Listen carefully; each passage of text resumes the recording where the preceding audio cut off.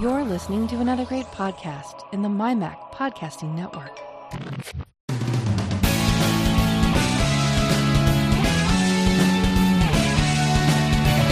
News, views, security stories, technology, and all sorts of other related chit-chat that catches our attention. Welcome to the Essential Apple Podcast.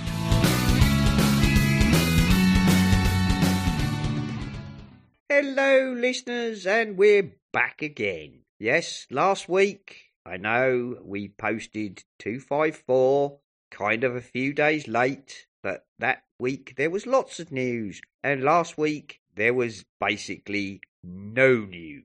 And also, I felt a bit under the weather, so, Nick and I and Jim decided to take a rain check and come back this week when there would be some more news, which of course there is. There is now actual news. So, hello Nick. Hello, Simon. And hello Jim. I hope other people do. Oh, sorry, go on Nick. So I was just going to say, I hope other people have the same sort of problems that I do. I've just received an email to say that I've got like a domain name that you have to renew every month for free, but Every month? and you Every just have month? to go in and set it. Well, it's what do they call it? It's not actually a domain name. It's like for redirecting my my storage so that people Okay. can get to it from the outside. Oh, okay. I do this so often, it drives me mad. So I went in and clicked on the button to say, yes, please renew me for another month. And then I closed it and then realised that, of course, my show notes were also on another tab. Oh, And no. I'm always doing that. I always do it. And I think, oh, here we go again. I've just closed Safari. You close the window, not, learn to close the tab, Yeah. not the window. Yeah. Close the tab, Indeed. not the window. There we go. At least Safari Anyway, does, yes, I'm okay. Thank you, Simon. but Safari does have a restore all previous tabs. That is an option.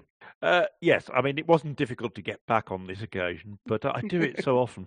I do it when I'm putting the church magazine together as well, and it drives me mad. I think the thing is, some of us who are, of an older generation before everything was tabbed, don't think so much about multiple tabs, and we tend to just close the window as if It's possibly that. the old, Yeah, I'm just old. from the days when everything was single windows, and you would have Yeah, multiple that's right. windows. That's probably where I came from. Yeah. Yeah, and I've done the same myself. Sometimes I've clicked the window close and gone, no, I just wanted to close the tab. Why have I done that? Anyway, never mind. Never mind that. We'll get onto that later. And Jim is here. Hello, Jim. After some technical difficulties with microphones and sound levels, you are here. Hello, Jim. I forgot to put the shilling in the meter. I thought tabs are something you had behind the bar. Again, you've got to be of a certain age to understand putting a shilling in the meter, haven't you? Only people our age understand that. All the young'uns will be going, what the hell are they talking about? A shilling in the meter? Yep. This week I've been away for a few days, and I spent one day on the Worcestershire and Gloucestershire Railway, and they'd got some signs up saying, that this property is, you're prohibited from coming onto the property. Anyone found invading will be charged 40 shillings. Mm-hmm. And I thought that was probably a lot of money in those days, and then I couldn't remember how many shillings were in a pound. I had to ask someone. 20 shillings So to the long ago. pound. That's £2. Yes, that's 40 right. shillings So it would have been a £2 fine which would actually be... at a time when probably the fare was, threepence. Yep, actually a £2 fine when they probably wrote that would probably be worth about 500 quid these days, at least. I'll be honest. Yeah. It was a huge amount of money. Anyway, never mind. Actually, the other day I saw a 5 pence laying on the floor, a 5p piece, and I said to somebody, I found a shilling. And I went, what? I said, it's a shilling. It's a shilling. They went, what do you want? I said, that 5p is worth 1 shilling, and 10p is worth 2 bob. And of course, they just looked at me completely blankly because they got no idea what I'm talking about. I said, Yes. Yes, Well, I'm a bit older than the you. first- you know. Yeah, the first guy, there was a guy standing next to me, and I said, how much was it? And I said, oh, you probably won't remember that, will you? And he said, no, I was born in 1972, and I said, missed it by. Yeah. Well, as I recall, this has got nothing to do with Apple, has it? But never mind, we'll go on one of our wild rambles. I remember, I believe it was 1969, but I could be wrong. I had my grandmother bought me a little plastic pouch with the decimal money in, which had not yet been introduced, but was going to be introduced. And I had a little plastic wallet, bit bigger than a credit card wallet, I suppose. And had a halfpenny, a penny, a 2p, a 5p, a 10p. There wasn't any 20p originally, was there? That was introduced later. I don't think there was. No, there was a 50 though, wasn't there? And a 50, yeah, right. The pound coin and the 20p came later. Anyway, that was the thing, and I had that for years and years. God knows where it is now, but that was one of those things that your grandmother would buy you as a commemorative gift. She used to buy me those half crowns as well that they used to bring out. A half crown for the Jubilee or a half crown for the royal wedding or whatever. There we go. Now, us old geezers reminiscing about the days of LSD, and no, that's not about a psychedelic, by the way. Well, I've got a problem with the transport in Glasgow because I've got a black plastic token for travelling on the trams, but they won't take it on the bus. Oh, that's weird, isn't it? Oh. How very weird is that? Is it specifically for the trams? Well, obviously it is, but yes, we're talking something like 40 years ago or more since the trams in Glasgow. Right. Okay, because of course you can't. There are modern trams. Yes. No, at one time you could prepay by getting these wee tokens, and you just put the token in or gave it the Clippy. Right. Yeah. But Clippy. I haven't heard the word Clippy for years. Oh dear. Come on, get off, as they said. Right. Really? You having a laugh? Oh no. Oh dear. Go on, Simon. Go on, get on with the show. Otherwise, we'll be here till midnight. Like midnight, yes. Okay. So, well, there's not a huge amount of stories, but there's some stump stories. So let's start with the first story. So, cracking on with the show. The music lives on from Apple. Obviously, Apple this week have discontinued the last living iPod. The iPod Touch Gen 7 is discontinued. And despite, as Alistair pointed out, in the Slack, several podcasters have been disingenuous. Bloody, I can't say it. Well, right, smart-arsely. Saying, oh, was Apple...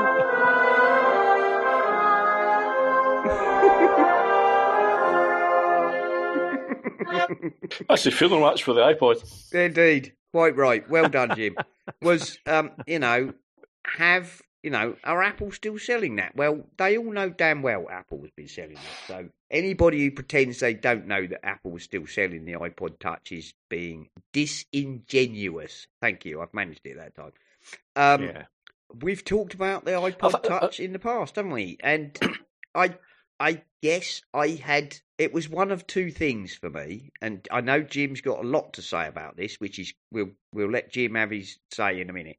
But I thought, right, the iPod Touch, there's a lot to recommend it in very many ways, but the iPod Touch Gen 7 was so old and so out of date. It was like, if you're going to keep it going, Apple, you need to seriously update it. You need to bring it up to, I don't know, iPhone 8 or maybe XR spec, without the phone components, obviously, and sell it at a competitive price. But they were still selling basically an iPhone 6, I think, with no phone components. And it was $300 odd, I believe. I don't know. And I said previously, it needs to either be seriously updated or, taken around the back of the barn and shot in the back of the head. And they've opted to take it round the back of the barn and shoot it in the head.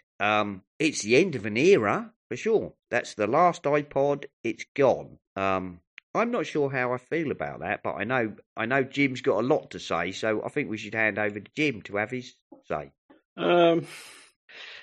In a way, I suppose it was the forgotten device. That's probably why people are saying that they didn't realise it was still there. I don't think Apple really advertised it or promoted it in any way. I don't remember seeing it in any of the Apple stores that I've been into in recent times. So it's kind of out of sight, out of mind. I mean, the last update they gave it really did surprise people because most folk thought they were going to just get rid of it, but they did actually give it a wee upgrade a couple of years ago. What I had hoped for was a new generation one rather than it being dropped. One that would have a full-size display rather than having the tiny wee screen that the current one had. Yeah, because it was still, 4 inches or something, or 4.5 inches? Oh, it was like an iPhone 5 in looks. What I'd hoped for was a device not only for watching videos and listening to podcasts and music on, but a device that had the 3 camera elements installed, like the iPhone 12, 13, whatever number we're on to now, with a full screen with the movie stuff that they have on the new iPhone Pros, and have a nice, small, compact, all-round movie recording, movie making, editing device with music, and something that you could carry without having to have an iPhone. I suppose the big question is going to be what was the difference in price between the iPad as it was and the lowest end iPhone? iPod. Because if there wasn't much difference, then what's the point of the iPod? Why not just have a really low end phone? I think the point came that the iPod, I think, was still $300. Don't quote me on that, but in my mind, it was $300. Yeah, it wasn't cheap, right? And you're talking about a machine that is seriously out of date, running a really old processor, A8 or something like that, with a small screen. Not very good camera. Not a great camera, etc., etc. And a lot of people, I think, would have liked to see it updated, brought up to a more modern spec. But I think at that point, the price difference between that and something like an iPhone SE, particularly in America, where you have to buy the phone rather than get it with your contract. Here in Europe, you can still get a phone on contract. But you could probably have bought an iPhone SE for not much more and not bothered to take a contract on it and use that as a modern iPod. See, I think that the problem, looking at it from a purely business point of view, it doesn't make any sense for them to extend it any further. Yeah. Because they'd have to, from what Jim was saying, you're talking a new form factor for it, making it look more like the more modern phones.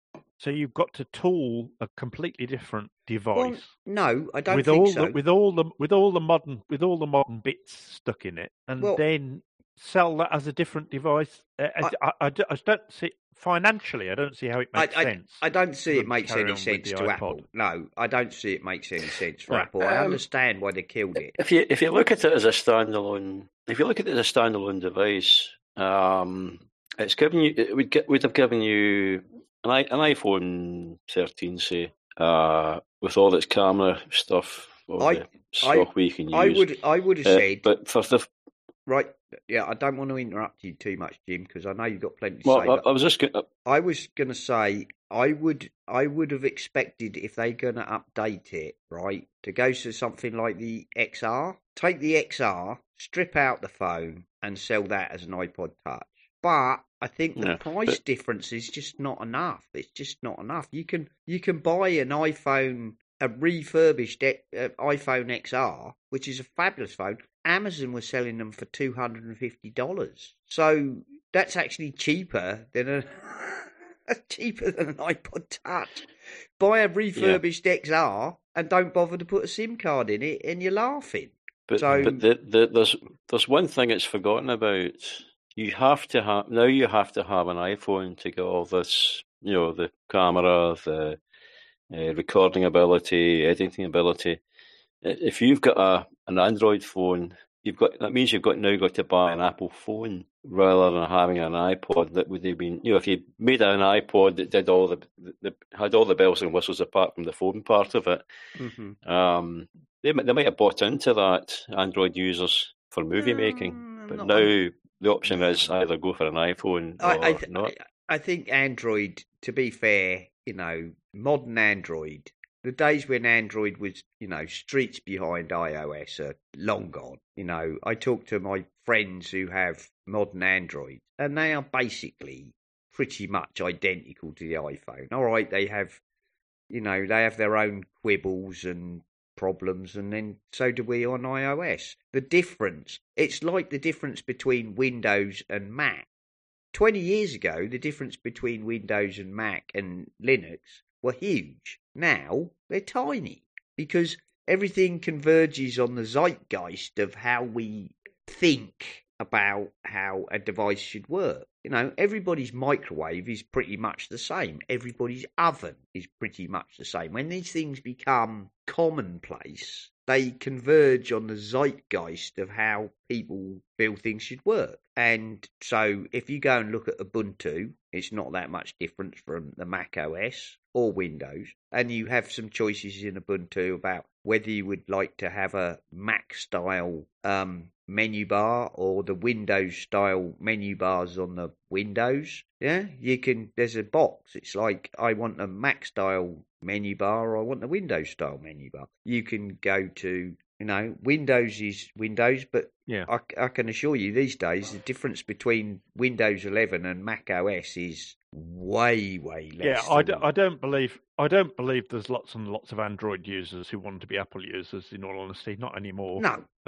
People make a decision, and you make a decision, to it. And you buy into an ecosystem. You buy into the Google, ecosystem with Google Drive and all the Google services, or you choose to go Apple and you buy into the Apple services. And I don't think I'm still thinking this is when you start to think about it financially, this doesn't make sense. So if you did take all the modern gubbins and just took the phone out as you suggested, then you're going to charge almost the same as the phone for it, because that's what Apple do. Apple won't say we'll sell that for half. They'll say we'll sell it for almost the same. In which case, people are going to look at it and say, "Yeah, for an extra £50, I could have a phone. So why would I not spend the extra £50?" Precisely. And financially, I can understand why they've let it go. And if you're talking about buying it for, I don't know, a young child, and you don't want them to have access to the phone, right? Yes. Well, just even so, for the extra $50, buy the phone with all the extra functions, and don't put a SIM card in it.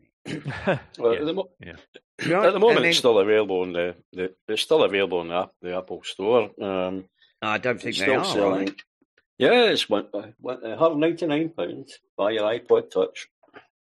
So they must still have some in stock yet. Because I've got several stories in the thing here saying they sold out. Well, what was left was sold out in no time flat. But maybe that's based on the US store. They may be in the US. Yeah, that is true. Mm-hmm. But in the US... You can get one for £199, 32 gig. How much? £199 for a 32 gig. £199. Okay, well. Mm-hmm. Yeah. But don't you think that, if you step back, I told you last time, I think, Simon, I was helping a church friend who had got herself a bit mixed up with our iPhone. I found it incredibly frustrating trying to describe things to her because things had changed since she bought hers. Stuff was different. You got to menus in different ways because the phones have changed. Yep. And it's just one of those things, isn't it? Things move on. Yeah.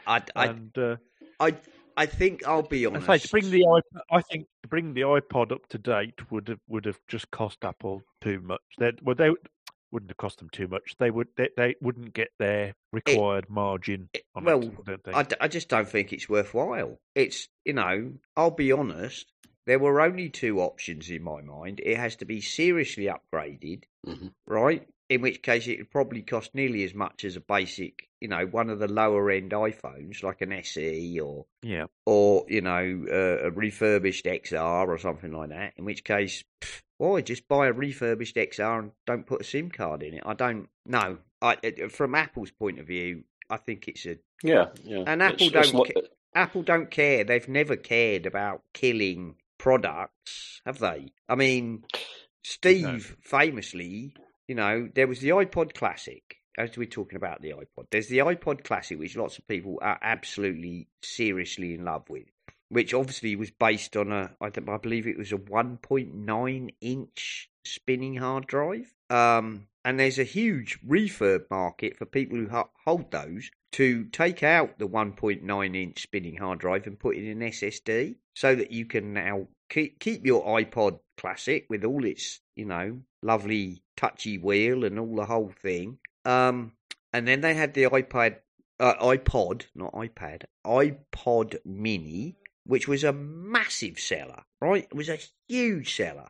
And then Steve came out and went, iPod Mini is dead. We're replacing it with the iPod Nano, which was the thing about the size of a credit card. Do you remember that one? Little tiny thing, maybe not even as big as a I had credit a card. Nano. Yeah. Now, I've got one in the house here. Yeah. So I had a Nano. Yeah, I bought a Nano. I bought one for my wife and one for my daughter, who was, I don't know, 6, 7, 8 at the time. And they got used quite a lot. Yeah, we had little docks you could put them in to make with speakers and all that stuff. And then they kind of fell out of use. Nobody was using them. And then there was a battery recall, right? Apple issued a battery recall on early iPod Nanos, saying there could be a fault in the batteries, and if you qualified, you could send your iPod Nano back to be repaired or replaced. So it's like, okay, so I checked the serial numbers on them, sent them back, and what happened was there was such a response to that Apple actually ran out of replacement original, iPod Nano ones. So what they sent me back was 2 iPod Nano 4s, which were the ones that looked like the Shuffle. Do you remember them? Yeah. Yeah. And I ended up wearing mine as a watch for several years. Because yes, I remember that. You could buy a strap. You could just buy a sports strap, and because of the way it clipped on, you could just wear it as a watch. So I ended up wearing. I never wore it. I never used it as an iPod. I just used it as a watch. An Apple Watch before there was an Apple Watch. So I've just done a quick search. On Amazon, and it says renewed, so I'm guessing it's refurbished. That's the equivalent of a refurb, yeah. Yeah. So Apple iPhone SE 2nd Gen, 64 gig, red, £204. Yeah.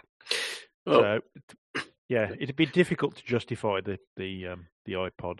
I had an iPod Classic. I gave it to my brother-in-law some years ago.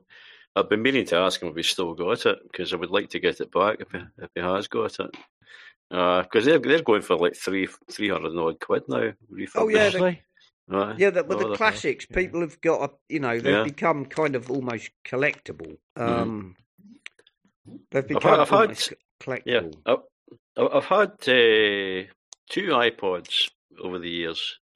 One was you remember the chewing gum packet? Oh, what was that? The first one or the Shuffle? I think that was the 2nd generation one.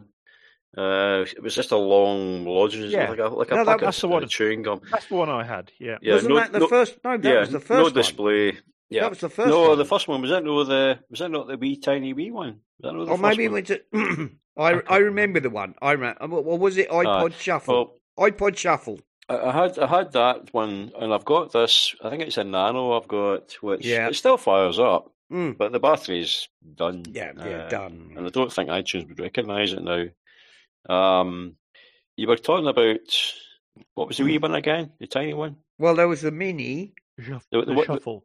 Well, What there was was the the one you shuffle. used as a watch? Well, mine was a Nano, I don't know, version 4, which was in the same Right. form factor as the Shuffle. Oh, no, not the Shuffle. Was it the Shuffle? Yeah, I don't know. They used to have a little tiny The one with display, tiny wee one with a display. Yeah. But you could get like you were saying, you could get a strap for it and make it into a watch. Mm. Well, that's now been replaced by one device, the Apple Watch. Yeah, you know. You can play, you can play music and podcasts on the watch. Mm.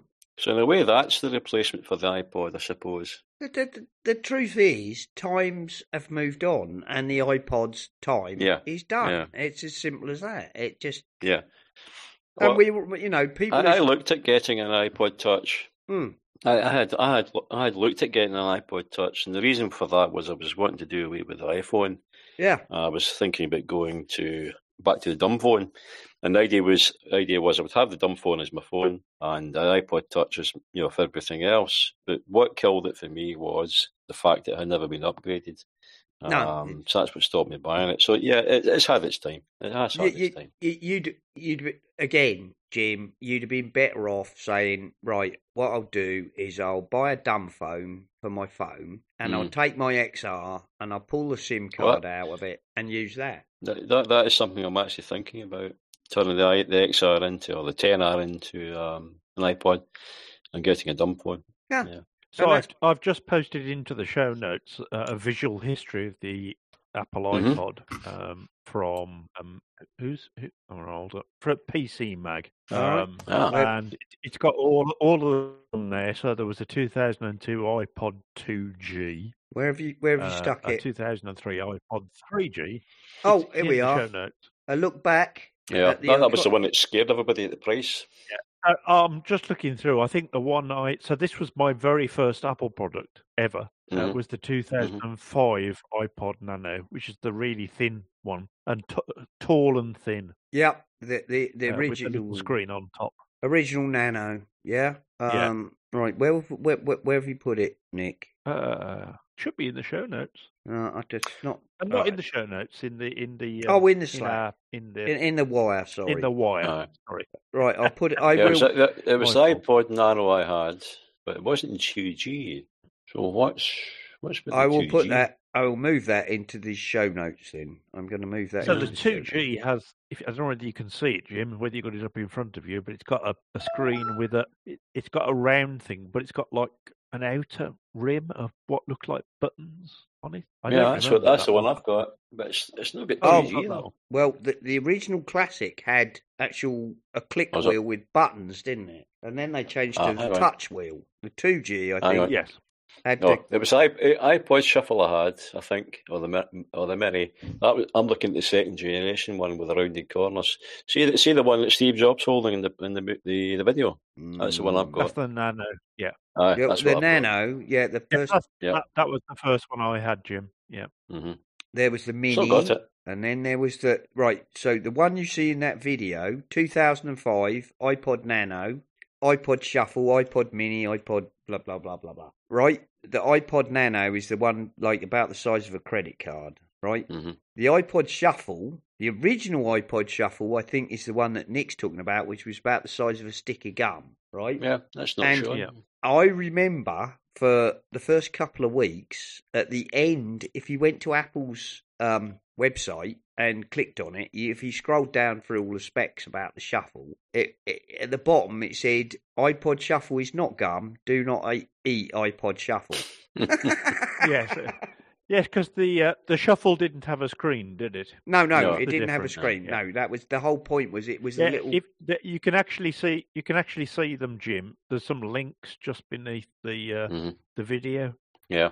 And if you click on them, it gives you a picture of it's got iPad Nano. Yeah, that's definitely the one I had. Yeah. Yeah, well, the first iPod Nano. Very thin, excellent sound quality. It was a bloody brilliant piece of kit. Honestly, it was, because it was the first SSD one. It had no hard drive. It could store quite a lot of songs. And it was, there were various versions. And then later, the second iPod Shuffle was the one that had no screen, but looked like a watch. Okay. Yes, I can see that one. That's a little bit lower down. Yeah. Yeah, a little bit lower down. And then I think there was an iPod. Scroll down, scroll down, scroll down. Lots of other things. Yeah, The rest of these videos, I've just got blank screens. oh no, don't worry about it. But there was an iPod Nano, and I think it was iPod Nano 4G. Okay, which was the shape of the original Shuffle or whatever, but it had a screen on it, and you could use it as a watch. You could clip it onto a strap, and as I say, my original Nano got recalled for a battery recall, and they sent me back 2 of the ones, the little watch-sized ones. So actually, you use it as a watch. I'd forgotten that they did quite so many different ones. Mm. Looking through this list, there really are a huge number of different ones. They were a massive product. Yeah. They really were a massive product. I mean, they had, you know, there was various classics, and then there was the minis, which were huge. I don't think enough people give enough clout to the minis, the first minis, the ones that had the rounded look, which had the touch wheel and the rounded edges, and they came in a bunch of colours. You could get them in pink and blue and gold and God knows what. That's right. Then there was the Nano, which was the one sort of, I don't know, like not much bigger than a credit card, or kind of. Oh, anyway, there were hundreds. If you actually dig into the history, lots of of the different iPod, ones. There were a lot. Jim, where it says 2G on this, it means second generation. I've realised that now. If you go into, if you go into Amazon and look up Apple iPod Classic, you can get one varying from £139.99 up to £290 in various sizes. That's quite a lot, isn't it? Refurbished.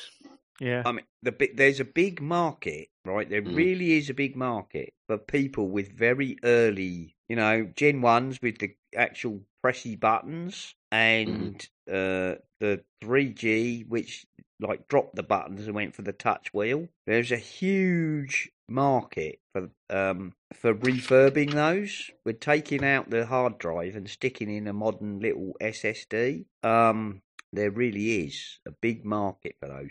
Right, shall we move on to another story? And meantime, in a seamless segue, so they all sold out, didn't they, in the US stores? Because suddenly everyone thought I ought to buy one of those. The minute they were removed from Apple's thing, they apparently, in the US at least, sold out in no time flat. Apparently in Europe you can still get them because we're not so. Yeah, we all know what that is, though, don't we? So in another 10 years or 20 years, people can say sell them for a lot more. Oh yeah, I've got when everyone's thrown theirs away. I've got I've got another story about that in a minute, and we'll get onto that. But let's do the Apple stories before we go into more rambling. Okay, so load of stuff about the iPod Touch. This one I really liked. Okay, I invited Tim Cook to speak at my graduation, and he gave me this advice. This is about a girl who is deaf and was attending, I believe, Gallaudet, I believe, is probably how you pronounce it, but the Americans might pronounce it Gallaudet University, the only university in the world which is dedicated to deaf and hard of hearing students. And I won't go into great depth because it's quite a long article, but basically she was deaf and she got into the Gallaudet University, and then COVID hit, and so she had to work remotely, and Apple helped her very much by making sure that the deaf and hard of hearing pupils at this university were provided with the correct tech to do so. And she details in this piece on Elite Daily how she plucked up the courage to send a signing invitation to Tim Cook to come and give a commencement speech, thinking that there was no way he would do any such thing. And he did. And so obviously read the article, because it she asked him some questions about various things. I'm not going to go into them all now. But I guess the biggest piece, there's various questions, right? Like, do you have any advice for young people? Do you think technology? I think the one that I found most interesting was, do you think technology can make the world more inclusive and accessible? Okay, and she's asked him some fairly piercing questions, and he answered them very, very honestly, I believe. So go read that; it's well worth a read. And secondly, to go with that, there's also a similar article, which is Tim Cook delivers the commencement speech at Gallaudet University and highlights accessibility, which are two stories about the same thing. But this young woman, I suppose I should say, asked Tim Cook politely if he would give a commencement address at the University for Deaf People, and she said, "Oh, I'll just get a polite notice saying no, thank you." And he said, "Yes, I will." When he came and he gave a commencement address, and both of those stories are worth reading. And it's Tim Cook, I guess, standing up to what he says he believes in. Diversity, inclusion, accessibility. Why? I like this. I like this answer. So it says, "Do you have any advice for young people, and especially for deaf and hard of hearing young people who want to get into the tech industry?" And he says, "Keep your curiosity. Yes. Curiosity should stay with you your entire lifetime. Keep asking the question why, and keep asking it over and over again until you get good answers. And when there isn't a good answer, that's an indication that something needs to change. Needs to be fixed." It's very good. It's a great article. I mean, he gives several answers to several things. Some of them are very simple. Do you prefer tea or coffee? Whatever, sort of typical American question. But he's, it's fine. It's fine. But some of them are much more penetrating, and he gives, what I believe are probably deeply heartfelt responses. I think we've learnt over the years that he's quite a thoughtful guy anyway. Obviously. Whether I know Jim is not a fan of Tim as the CEO of Apple, but I believe that Tim Cook, whether you consider him to be a good CEO of Apple or not, is A, very talented at what he does, and B, a deeply caring person. And he does make sure that Apple that Apple contribute to things like, diversity, to, flood relief, to disaster relief, to, whatever it is. Whatever. Humanitarian crises, social movements, Black Lives Matter.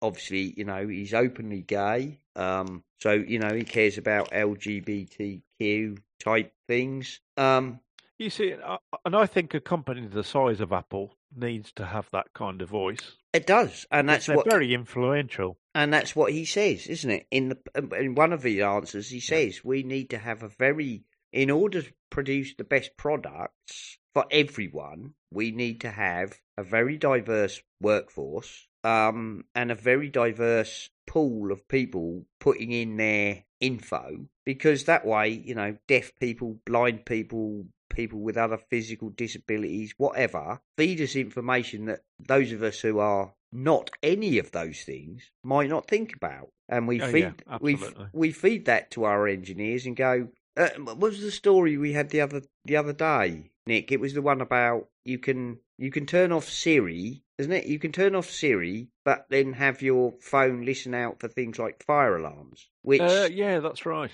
Yeah. And which, for many people might sound absolutely stupid, but if you're hard of hearing or, hard of seeing or whatever, you might really appreciate that. The ability to have the phone say to you, I don't know, the doorbell is ringing, or, the smoke detector has gone off. Now, we all know smoke detectors are notoriously dodgy, don't we? How many times have you set off the smoke detector in your kitchen because you've let the toast burn?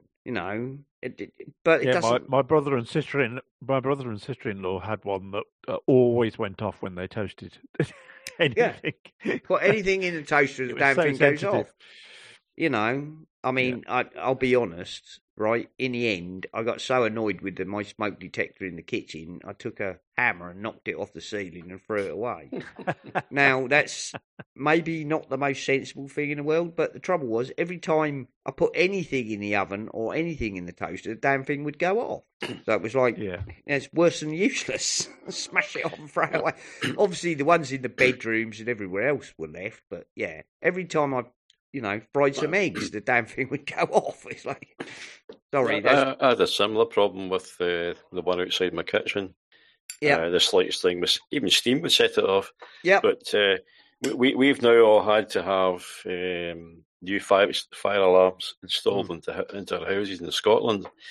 And they all have to be interconnected wirelessly, so that if one goes off, they all go off. And they seem to be much, much more capable at dealing with burnt toast and actual fires, because I've burnt a couple of bits of toast since I got this installed, and it hasn't gone off. So they have improved. Oh, well, that's good. They've obviously improved them. Send me the link, mate.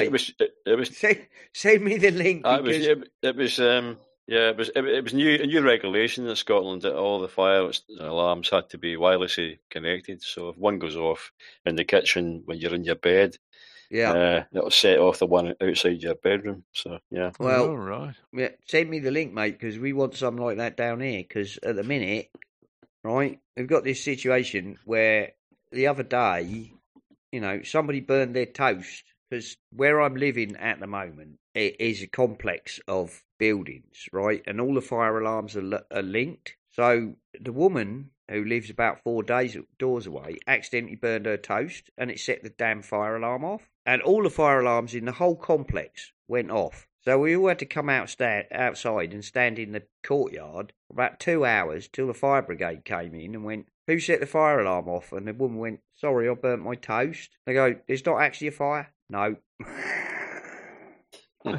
They were not pleased, right? Because the police and the ambulance and the whole crew turned up, and they're like, "Why are the fire alarms going off? I burnt some toast." They're like, "Oh, Jesus, really?"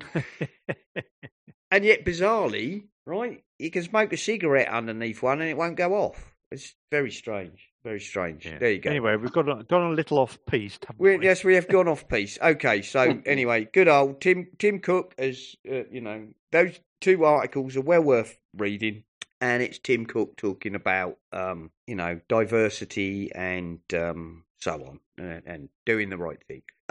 Apparently, Ming Chi Kuo. Oh, are we going to do it? Chi Kuo. Yeah. Rumours. Sorry, Carl, we've stolen it again.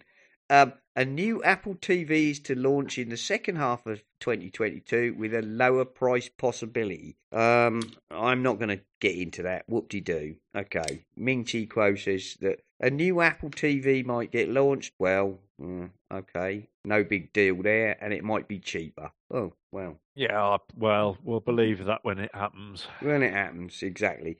So Apple we'll skip don't over tend to lower prices, do they? No. Very much. Okay, the Apple at Work, which is the Apple for Enterprise thing, Apple for Business Enterprise, I believe, is now going to allow a feature for those who use this as to manage multiple Apple devices, is going to now allow the installation of non-App Store apps on Mac OS, which is part of the Apple Business Essentials, which was recently in beta. Again, we don't need to dig in this for a lot. But basically, during the trial period, the beta period, Apple only allowed, if you were using the Apple Business Essentials beta, it only allowed you to install apps from the Mac App Store.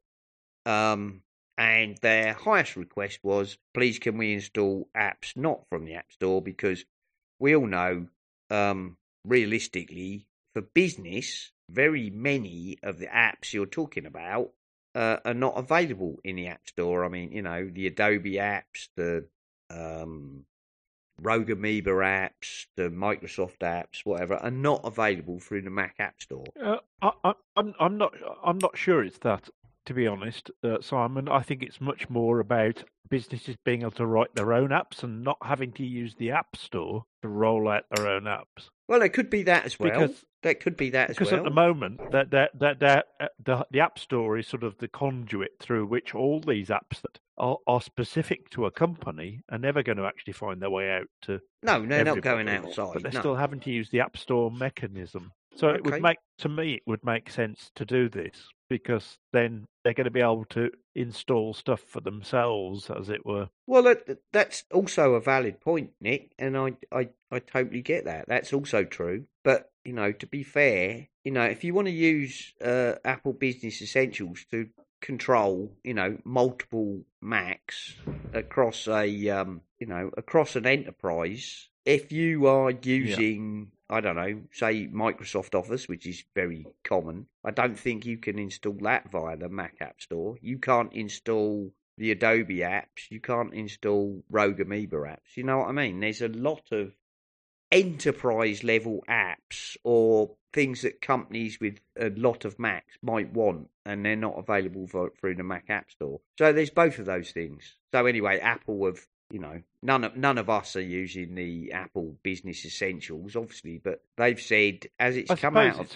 I suppose it's fair to say it's a slight change in direction, isn't it? I think it's simply, in this case, I think it's simply beta feedback from the beta program. Business. Yeah, but what I'm saying though is that Apple wouldn't have done this before, so it's definitely a slightly different direction to what they've done before. Yes, it is. You're right. A bit like the whole, Safari debacle, where in the beta people were screaming at them, saying, "What are you doing here?" The end version. It seems to me, when you look back over the last few years, Apple have softened on a few things. They used to be very staunchly, "This is the way we work." Yes, exactly. And that's it. You've just got to live with it. Yeah, and it seems to me that Apple definitely have become a little bit more flexible, shall we say? I think Apple have become more feedback responsive. Let's put it that way. Yes, definitely that. Yeah. Since they've rolled out the public beta programs, I think they have begun to get more feedback from, average users who say, like, I hate this. This change is horrible. Don't do it. And once upon a time, they would have gone, it's our way or the highway, as they put it sometimes. Yeah. And what do you think, Jim? It's nice to see them becoming a bit more flexible. I certainly, when I was doing some of the beta programs for the iPad, I was definitely feeding back information to them. What they weren't doing was giving you any feedback from unfortunately, they don't. Feedback. Yeah. They don't feedback on your feedback. No, they don't. Yeah, they're opening up to other things, but things like that, feedback to you seems to be slightly missing. Yeah. But I think the point of the beta, the public betas, for whether it be the iPad, the watch, whatever, is they're mostly looking for people sending them feedback going, this is broken or this is terrible. Mm-hmm. And they don't give you any personal feedback. Mm-hmm. For what it's worth, several of the other betas I'm on, like Proton and Slack and can't remember it now. One of the photo editing programs I am, and if I send in, feedback, they will feed back to me saying thank you very much, and either explain more or whatever. But Apple's huge, so I'm not surprised that they can't reply to everybody. But the point is, what they're doing is aggregating it, and if they get a lot of negative comments about a change, I think they are now paying more attention, whereas once upon a time they would have just gone on regardless. So there we are. Okay, where are we? What's this one? It's Pegatron, isn't it? Pegatron, yes. Pegatron issues production warning. Yes, has issued a production warning because of Chinese lockdowns. This is all around the fact that China seemed to think that they could control the Omicron version of COVID, which they couldn't. No. But they seem to think that they could. And they've had huge lockdowns. Yes, particularly around Shanghai, and the result is that Pegatron has said that due to, restrictions, they may not be able to Basically, meet their... people not being in work. Yes, they might not be able to meet their production targets, which might impact Apple's... They're already seeing people revolting against these lockdowns. And you're also seeing car companies putting out cars without the chips, well, because we can't get them anyway. They can't, I remember a story, I don't know, maybe a month ago. I believe, I think it might have been BMW. You were sending out cars without certain chips in them, saying when they're available, you can bring it back to the dealer and get the chips put in. But right now, because sometimes the chips may be just controlling the esoteric bits of the... Oh yeah, when we're not talking, we're not talking about the chips that run major the car control systems. No, but they're saying things like the chips that maybe automatically, retract your wing mirrors or that kind of thing. You might or control your in-car entertainment. Right now, if you buy one of these cars, it might not have. Or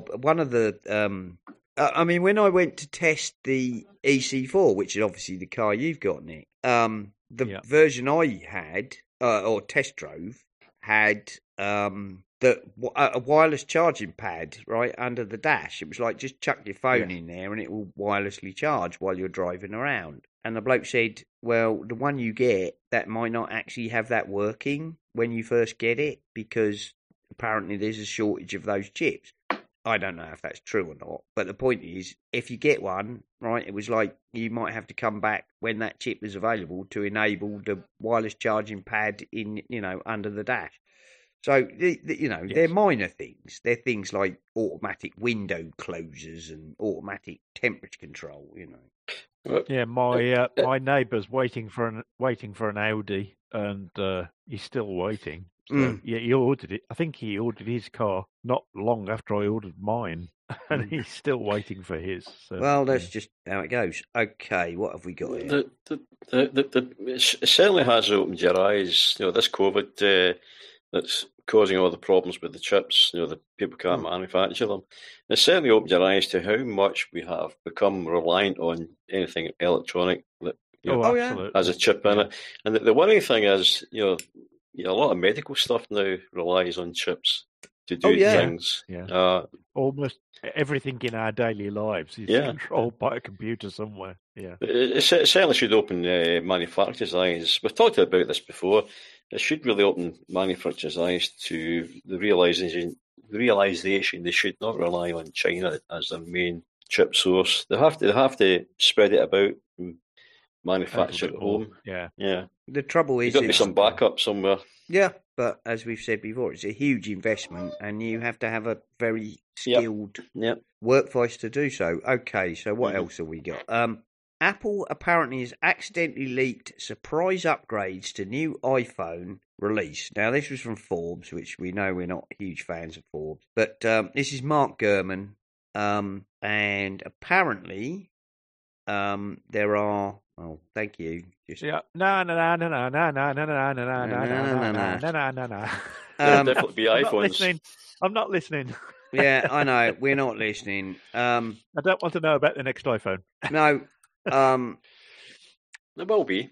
But apparently, there are clues in the code of the iOS 5.5 beta release, the recent one, which, by the way, I've installed, of course, because I'm a loon. Gurman states that spoilers within the code are because the update will quietly add compatibility for next-gen iMacs to all supported phones. So when are these new mysterious iMacs? The big date to circle in your calendar is June the 6th. So apparently, according to, Mr. Gurman and digging around in the latest beta release, new Macs may be announced at WWDC.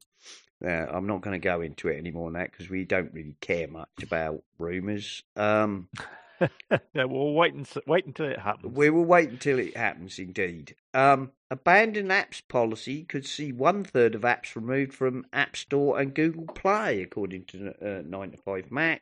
And we talked about this last week, didn't we, Nick? And I think the truth is, as far as I understand Apple's policy, it is if it hasn't been updated in, 2 to 3 years and it doesn't meet a download threshold, which probably means it works perfectly well, if you've got a game and it doesn't need changing and millions of people are still downloading, let's say Candy Crush, right? For just pick a name. Yeah, my only concern with this. So this morning I was helping someone at church install an app called Pan Tilt Zoom, which controls our camera.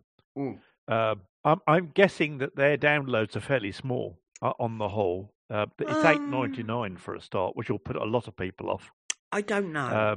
But it's fairly specialist, really, and it just worries me that it depends on where the thresholds are, doesn't it? Really, I suspect that a program like that has probably had updates within the last 3 years or 2 years, even a year. Yeah, I did look recently, and it's not that recently. Not that recently, okay. So, but as Daring Fireball. I've gone completely blank. Look, how much of an idiot am I?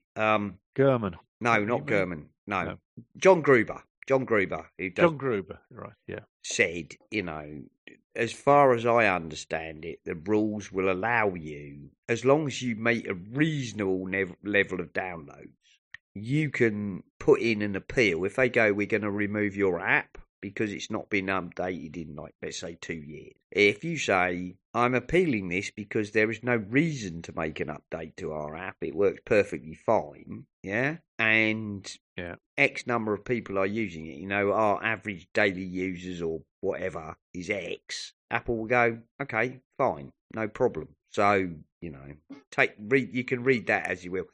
I think this is a bit of a hysteria, to be honest. Yeah, I think you're right, because I'm just reading through it now, and it seems as if Apple are going to notify them. I mean, it's not. If they ignore the email from Apple saying we're going to remove your app, then it deserves to go. It's as simple as that. If they can't be bothered to respond to an email that's saying we're going to remove then it'll get removed. I think they're very much doing the you've got a fart app that was popular like 10 years ago, and you've done no update, and nobody's and nobody's downloaded. That's it right. Since... No one's on the email that you gave us anymore. So nobody's nobody's updated it since System 7. Well, or iOS 7 or whatever. Goodbye. We're just clearing a load of cruft out. And John Gruber said they've been doing this for years. About every 6 months they go through and sweep a load of cruft out. It's just this time they've actually told developers we're going to be a little bit more aggressive, and if you want to contact us and tell us why we shouldn't remove your app, that's fine. So there we go. But apparently Google Play are doing exactly the same. So, sorry. I just hope they remember the man in the middle, and that is the user. If you've gone and bought an app that's still available in the iTunes, the Apple Store, App Store, I should say. If you've gone and bought it and paid good money for it, and then Apple discontinues it, by removing it, do you get your money back? I don't. Yeah, that's a good point. It is true, but I don't think anything. I don't think anything, right, that is actively used by any number of people and is actively maintained, because as Gruber said, even if they write to you and go, you haven't updated your app in 2 years, right? But X number of people are downloading it, you're at risk of being downloaded, or deleted. If you just write back and say, well, the reason it's not been updated is because there's no reason to update it. It works perfectly fine. Yeah. And does anyone else get just a little bit bored of all the skies falling stories? Oh yeah, indeed. You seem to have so many of them, don't we? The sky's falling. Your computer's going to die tomorrow. Your computer's going to die tomorrow because of a virus. Everything's going to stop working on this date. It's just annoying. I mean, the Y2K thing which a lot of people now look back on and say was a huge amount of hysteria. It wasn't really hysteria. No, some things genuinely needed updating, but they got updated, so we didn't notice it. It didn't end up being a disaster, but the papers made it into a huge disaster story. Oh, they did. But afterwards, papers. But afterwards, people said, "What was all the fuss about? Nothing happened." But the reason for that was a huge army of people who work in IT support spent a year and a half combing through endless systems, making sure they wouldn't break. And if they found that they suffered from that bug, fixing it. So I'd like to believe that companies learn their lessons on this thing, but I'm afraid they don't. So they don't. But the last bit of my working life, I was doing capacity planning, and they go from one thing to another. So they didn't have a capacity planner. They used to have a capacity planner. Then they didn't. Nothing was breaking, so they got rid of him. And then things broke. So they then employed a capacity planner. I mean, it's yes, I know. It's frustrating. It's really difficult to justify your job when your job is to make sure nothing goes wrong. I know. How do you measure whether you're doing your job? Job or not? I know. Well, I'll tell you a side story here, which is kind of related to my job in print, which is I get really, really riled up. Grinds my gears, makes steam come out of my ears, is the number of stories I read in Apple News, which is nothing to do with Apple News, by the way. It's just a feed and it's an aggregator from top, quote unquote, top quality newspapers where the spelling and grammar is absolutely appalling. It's like, do none of you ever employ proofreaders and sub-editors anymore? The answer is no, right? That's a whole tranche, to use a Ponzi word, which I actually don't like, but there's a huge tranche of people who used to work in the news and print industry who have been disposed of, right? Chucked on the scrap heap of history. Exactly the same reasons, I expect. Exactly the same reasons. Someone somewhere seemed to think that they weren't doing anything, adding any value. They did not add any value. And then afterwards you find out actually they were. They did add value because I read, and I don't mean I'm not talking about BuzzFeed or some other site. I'm talking about the Independent, the Guardian, the Times, the Groniad. Groniad, yeah. All right, okay. That's still famous. Somebody posted one on Twitter the other day where the Groniad had posted an article with a huge drop cap, and it should have been a G, and it was an F. Right, and one is, the start of the article was a huge drop cap, like 10 lines deep. It should have been a G, and it was an F. Fine, okay. Whoops. Although, as somebody once told me early in my career if you're going to make a typo, make it in 96-point black type, because no one will see it. Right? They'll read what they think it says, and not what you've actually typed. But anyway, yeah. Oh, it really grinds my gears because the other day there was one, and the headline should have said something about office choices. And all the C's were V's. Every single C in the sentence was V. And that was the headline, right? And it scrolled up in Apple News. And it was like, really? I mean, I don't know, C and V are an easy typo to do, but for God's sake, terrible. Well, yeah. I used to have Grammarly on my devices for spell checking and grammar checking. Yeah. And I eventually deleted it all because it couldn't do the job correctly. No. Things like it would put I'd. Oh, right. Yeah. Well, the trouble with it would put ID. Yeah, the trouble with machine learning, it's the same as the autocorrect. It does its best. Mm-hmm. Unfortunately, I don't mind the autocorrect when it's apart from when I'm trying to type something and it keeps recorrecting it back to what it thinks it is when I've typed it a second time.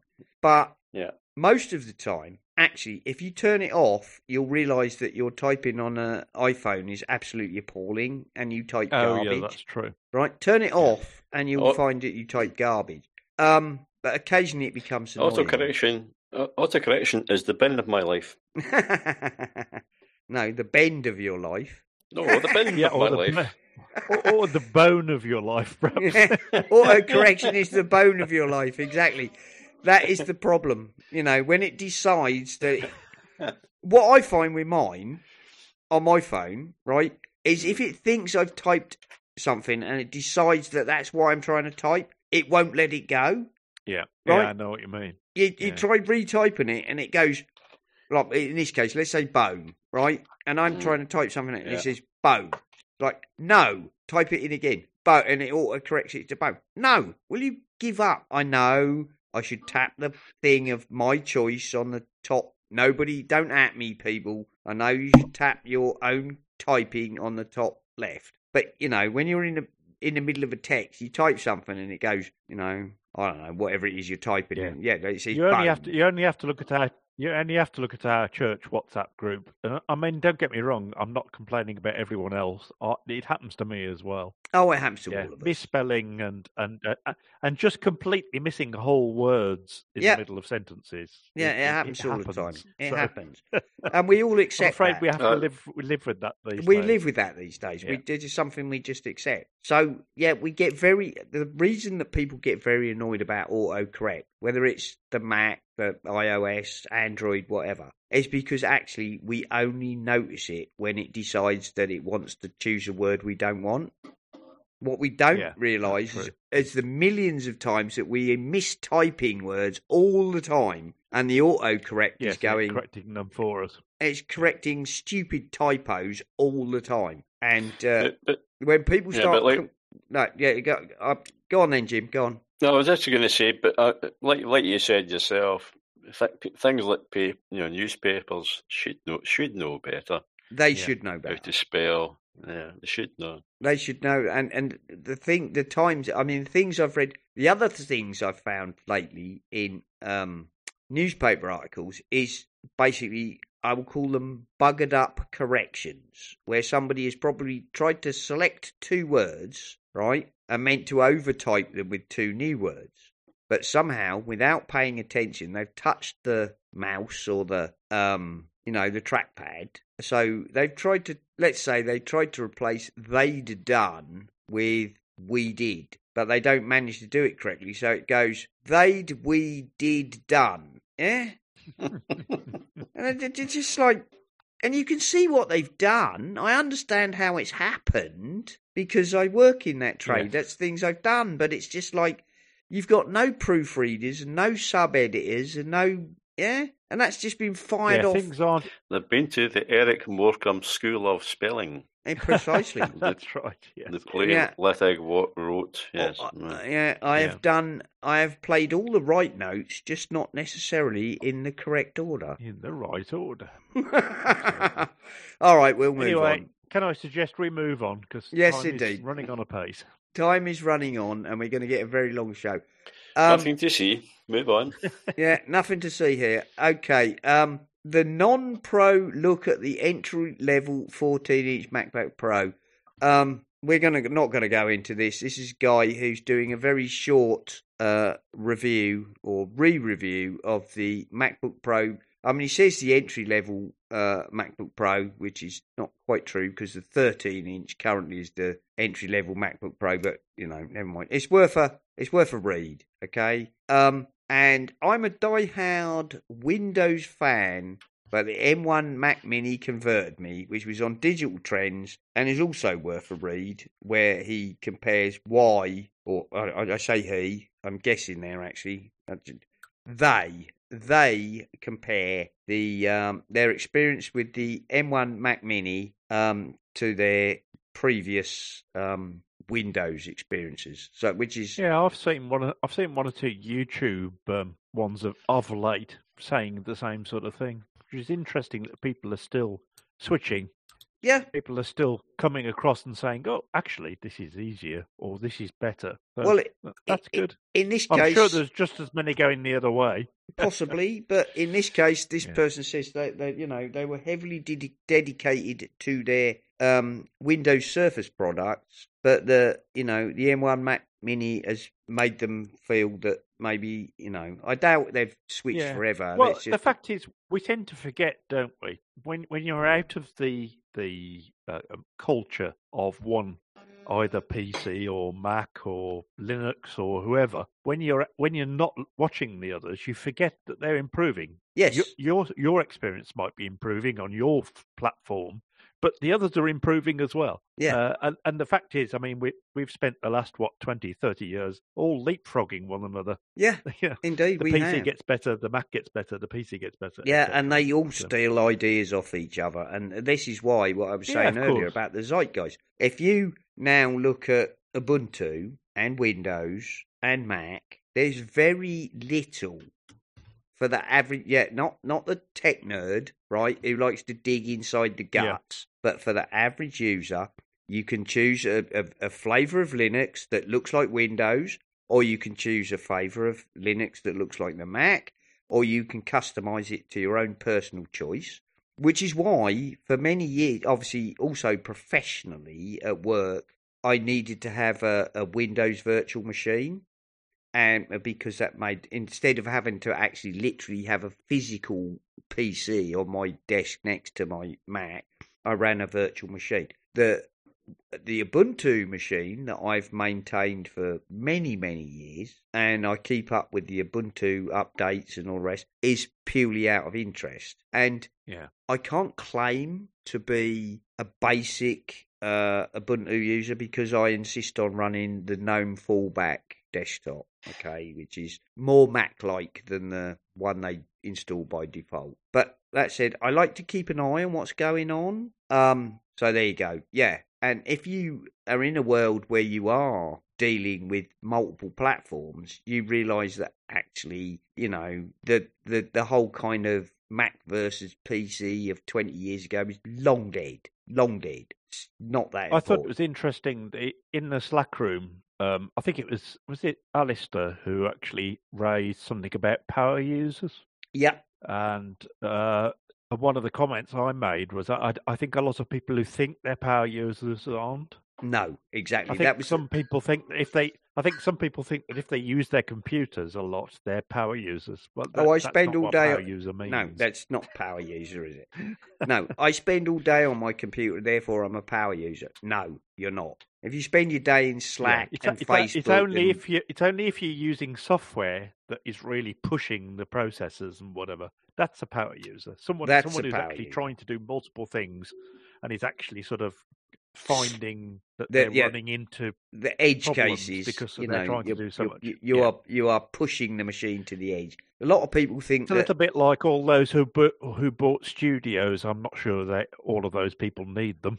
No, but they just wanted them. They just want one. Well, and if you've got the money, there's nothing wrong with that. Yeah. You want the best machine you can get hold of. No. But at the same time, yes, I'd like a studio. It's not the same as I need a studio. Okay. Exactly. Apparently, we'll skip along. Google is dropping the headphone jack from Pixel phones, according to Business Insider. We don't need to go into that, but for all their poking fun at Apple about it, I suppose we should. Yeah, we should say, what a surprise. Because it is. And actually, the surprise is that it's taken them that long. Because didn't Samsung actually publish some ads poking fun at Apple, and then in their next release, I'm sure they did. Yes, I'm sure they did. And then the next year, they actually dropped the headphone jack themselves. Apparently, according to Mac Rumors, there's an Apple CarPlay workaround for Teslas, as long as you want to install a Raspberry Pi and whatnot. If you're absolutely desperate, right? No, honestly, I looked at the article. If you absolutely desperate to have Apple CarPlay in your Tesla, then you need to buy a Raspberry Pi and do this huge hack. But anyway, I've spent $120,000 on my Tesla, and I'm determined that I'm going to have Apple CarPlay rather than Google. So I'll have I'll have a 15 quid. Yeah. A 15 quid Raspberry Pi Pi hanging Zero off the, or Raspberry Pi Zero or something. Yeah. Anyway, yeah. on the security and privacy front, this one's actually worth a mention because warnings issued over new profile pic app which might send your personal data to Russia. Which is actually, I met a guy the other day who was extolling the virtues of this new app he'd found, which basically you give it a photo and an AI turns it into a painted portrait. And it's very good and it's very clever, by the way, and there's various styles you can choose. But like all those things like Age My Face and all the other things we've seen before, guess what? Information appears to be being, sucked out of your phone and sent back to Russia. Read the article. Honestly, I think most people couldn't care less. Like we've said before, most people don't care. It amazes me, the number of people. No, it amazes me the number of people on Facebook who do these, quizzes or stuff. And as soon as you click on them, because I have clicked on them to see what they do, the first thing it says is, we're going to send your details and we're going to share all your friends' details to this thing. Yeah. And I thought, no, you're not. No, you're not. Right. And I've cancelled out of them. But so many people do it. All right. Now, in this case, this one is one to scare you then, Nick. Yes. Which is a top 100,000 websites collect everything you type before you hit submit. Interesting. How do they do that? Well, basically, they're installing keyloggers inside their website. Naughty if they really are top 100. No. Out of the top 100 top 100,000 websites actually collect everything you type before you hit submit, and this is on Wired via Ars Technica. So that's worth a read. I'm not going to dig into it now because we've been going on for a long time. But okay, we were talking about English, weren't we? That's terrible English. What does that mean? Some top 100,000. Yes, I know. It's weird, isn't it? Anyway, read the article because they do actually explain it. It's a terrible It's a terrible headline. I agree. Doesn't actually make any sense. But what they did is the researchers checked the top 100,000 websites, and out of them there is a surprisingly large number who have installed keyloggers, which record what you type. Even if you decide, no, actually, I don't want to sign up, and you click cancel, but they've recorded what you type. There we go. I'm surprised. I'm surprised Apple allows that, I must admit. Well, it's on the web. It's nothing to do with the thing. It's via the website. Nothing to do with apps. But there must be a security thing, surely. I have no idea. It must be a security thing if they're installing keyloggers.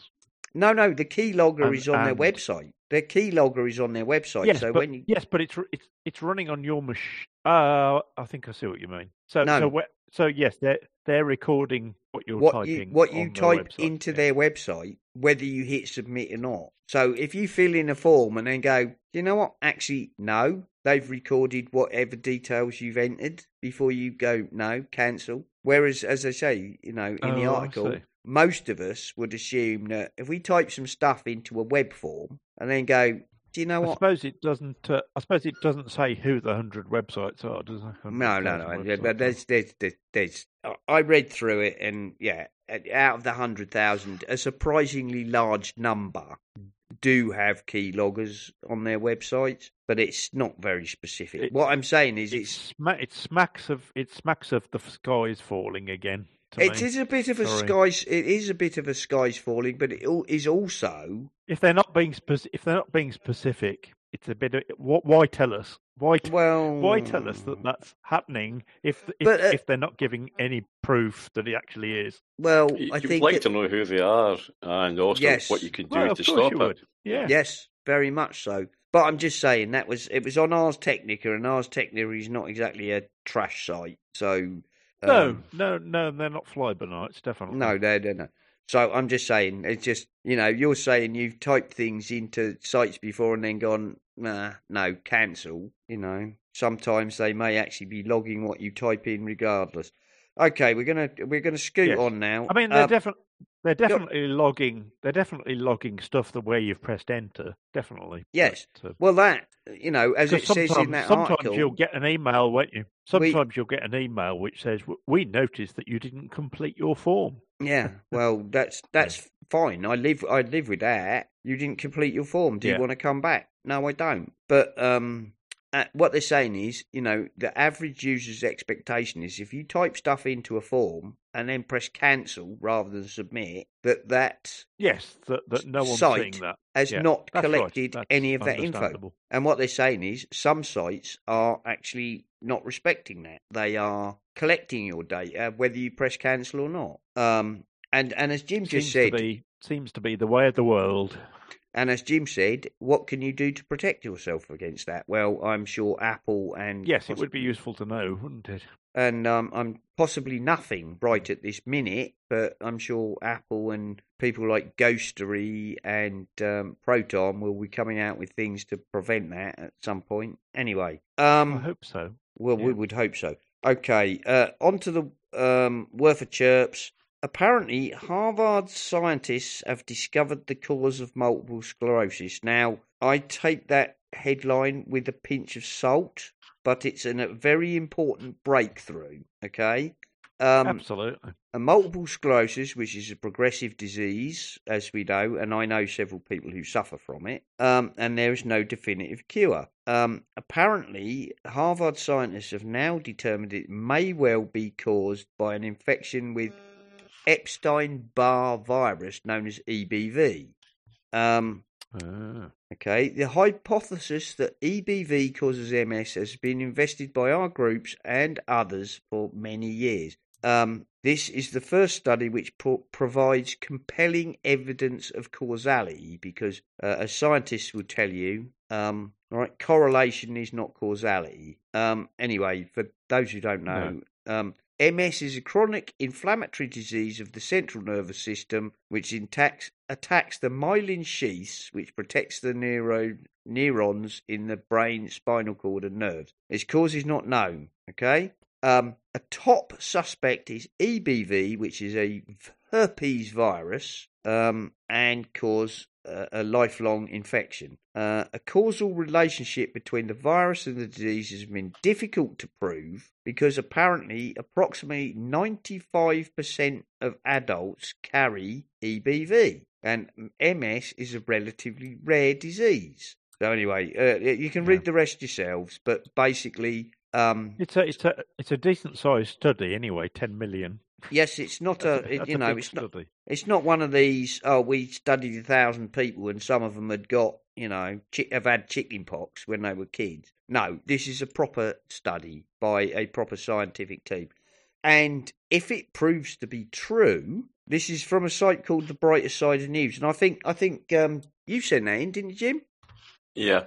Yeah. So. No, that's good news. Any steps forward are always good. Any step forward is good, and obviously, apparently, EBV is a type of HPV, which is human papillomavirus, which is this. Oh no, sorry, it's not. This is a variant of the herpes virus. Sorry, not HPV is warts, isn't it? Anyway, whatever. If it's proven to be true, it would probably not be very difficult to engineer a vaccine against EBV, and no one else would ever have to suffer from multiple sclerosis. And as I say, I know several people. I know good thing. I know for a fact, for example, the Mac Mommy.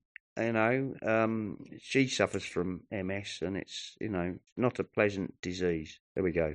At this point, I'm going to do a Chuck Joiner and say the show got rather long and we went rather off-piste. So this show will continue in 255A, where myself, Jim and Nick go somewhat off-topic, and that will be a bonus episode. Thank you.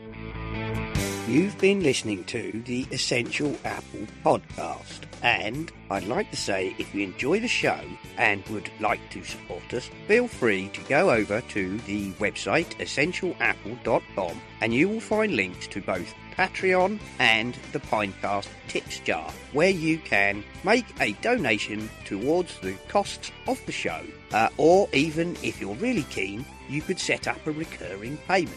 And thank you very, very much to all the people who already do support us. We really do appreciate you very much indeed.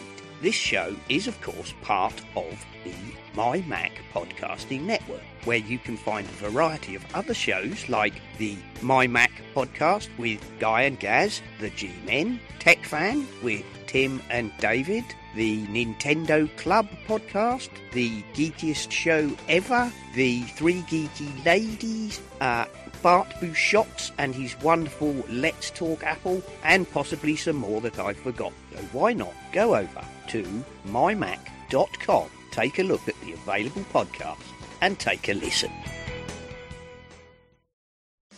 Hi, my name is Dave Ginsburg. I'm the host of In Touch with iOS at intouchwithIOS.com with my co-host Warren Sklar. We talk about iPhone, iPad, Apple Watch, Apple TV, and related technologies. We also have some great Apple guests from the Apple community that also talk to us relating to any tips, any apps, any news of the day, anything that's going on with Apple. Please give us a listen. Our website is intouchwithios.com.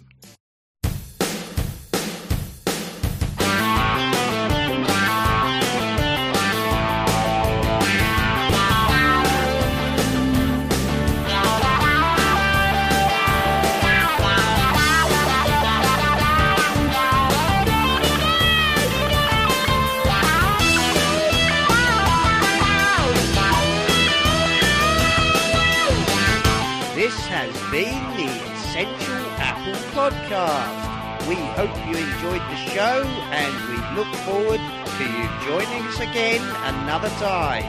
Until then, goodbye.